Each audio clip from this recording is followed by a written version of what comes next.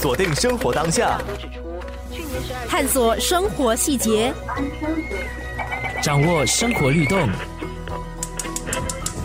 生活加热点。我们感谢选民给予我们明确的委托，不过这个成绩没有我们预期中的理想。同时，选民清楚表达了他们希望国会能够更加多元化。虽然希望人民行动党执政，但一部分人，尤其是年轻选民，希望看到国会里有更多反对的声音。Today's results are positive, but we have to hit the ground running. We should not get over our head with the results. There's much work to do. And I can assure you this Workers' Party team is committed to serve Singapore, to serve the voters who voted for us and those who chose to vote for our opponents equally and faithfully.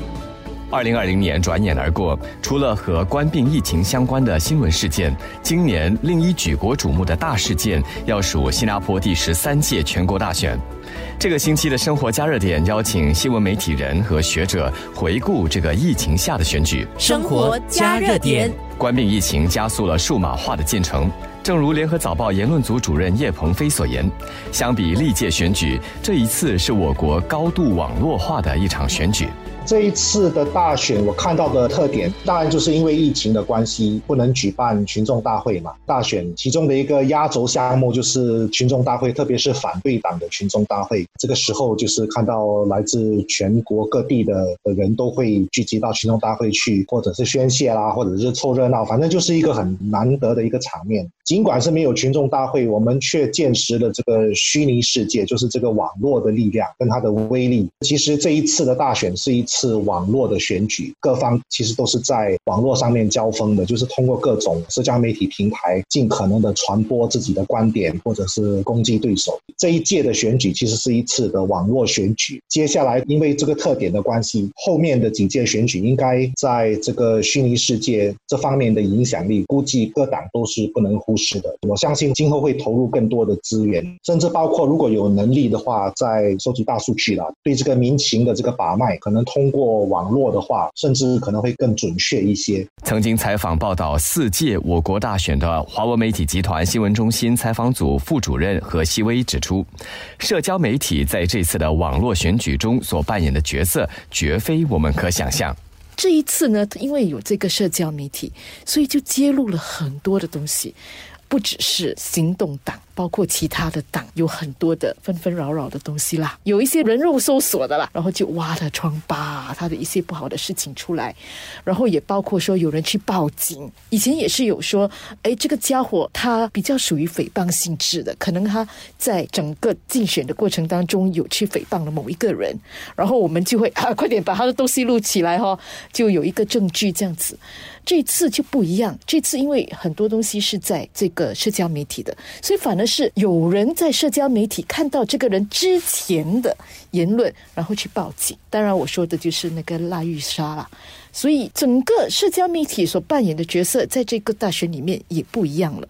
那也就是因为这个样子，所以各个政党呢也做配合的工作啦。如果要扣着冠病的话，我们去采访的时候时时刻刻都要记住这个安全距离的问题啦。跟着跑的时候也变成要注意这个点，甚至是因为候选人都会去巴沙啦、咖啡店啦，怎样做到那个安全距离，这个真的是不容易，所以也就有出现同行被警告啊这样的一些东西。以前我们那个候选人，我们真的是可以追他追一整天，甚至会问他半夜的时候又是怎么样啊。现在你根本不能够追他，你没有很多机会可以跟他比较近距离，都是很远的。包括说提名日的时候也是一样的。天哪，他在台上，我们就在台下这样子。以前不是的，以前他在台上他说了致辞了之后，我们还跟着他的，跟，然后希望他说你今天的心情怎么样啊，这种东西，因为这种东西不是他在台上会讲的。这次的大选就少了这种随机比较多色彩这样的一些东西。生活加热点。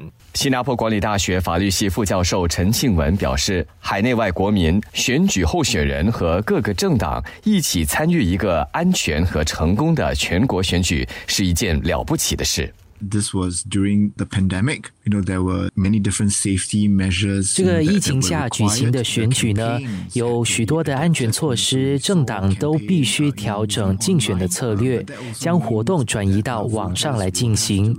这意味着呢，选民必须上网参与，无论是政党、候选人、选民。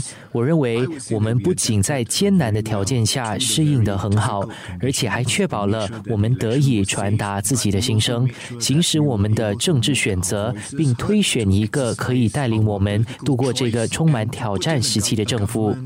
从各项的选举指标来看，例如选民投票率、所有席位被竞逐、政党线上线下的频密活动等等呢，我想只有少数的国家会在不牺牲公共卫生的情况下，愿意尝试将一件国家大事做到位。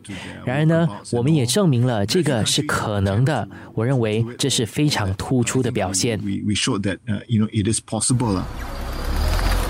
锁定生活当下，探索生活细节，掌握生活律动。生活加热点。 The Red Dot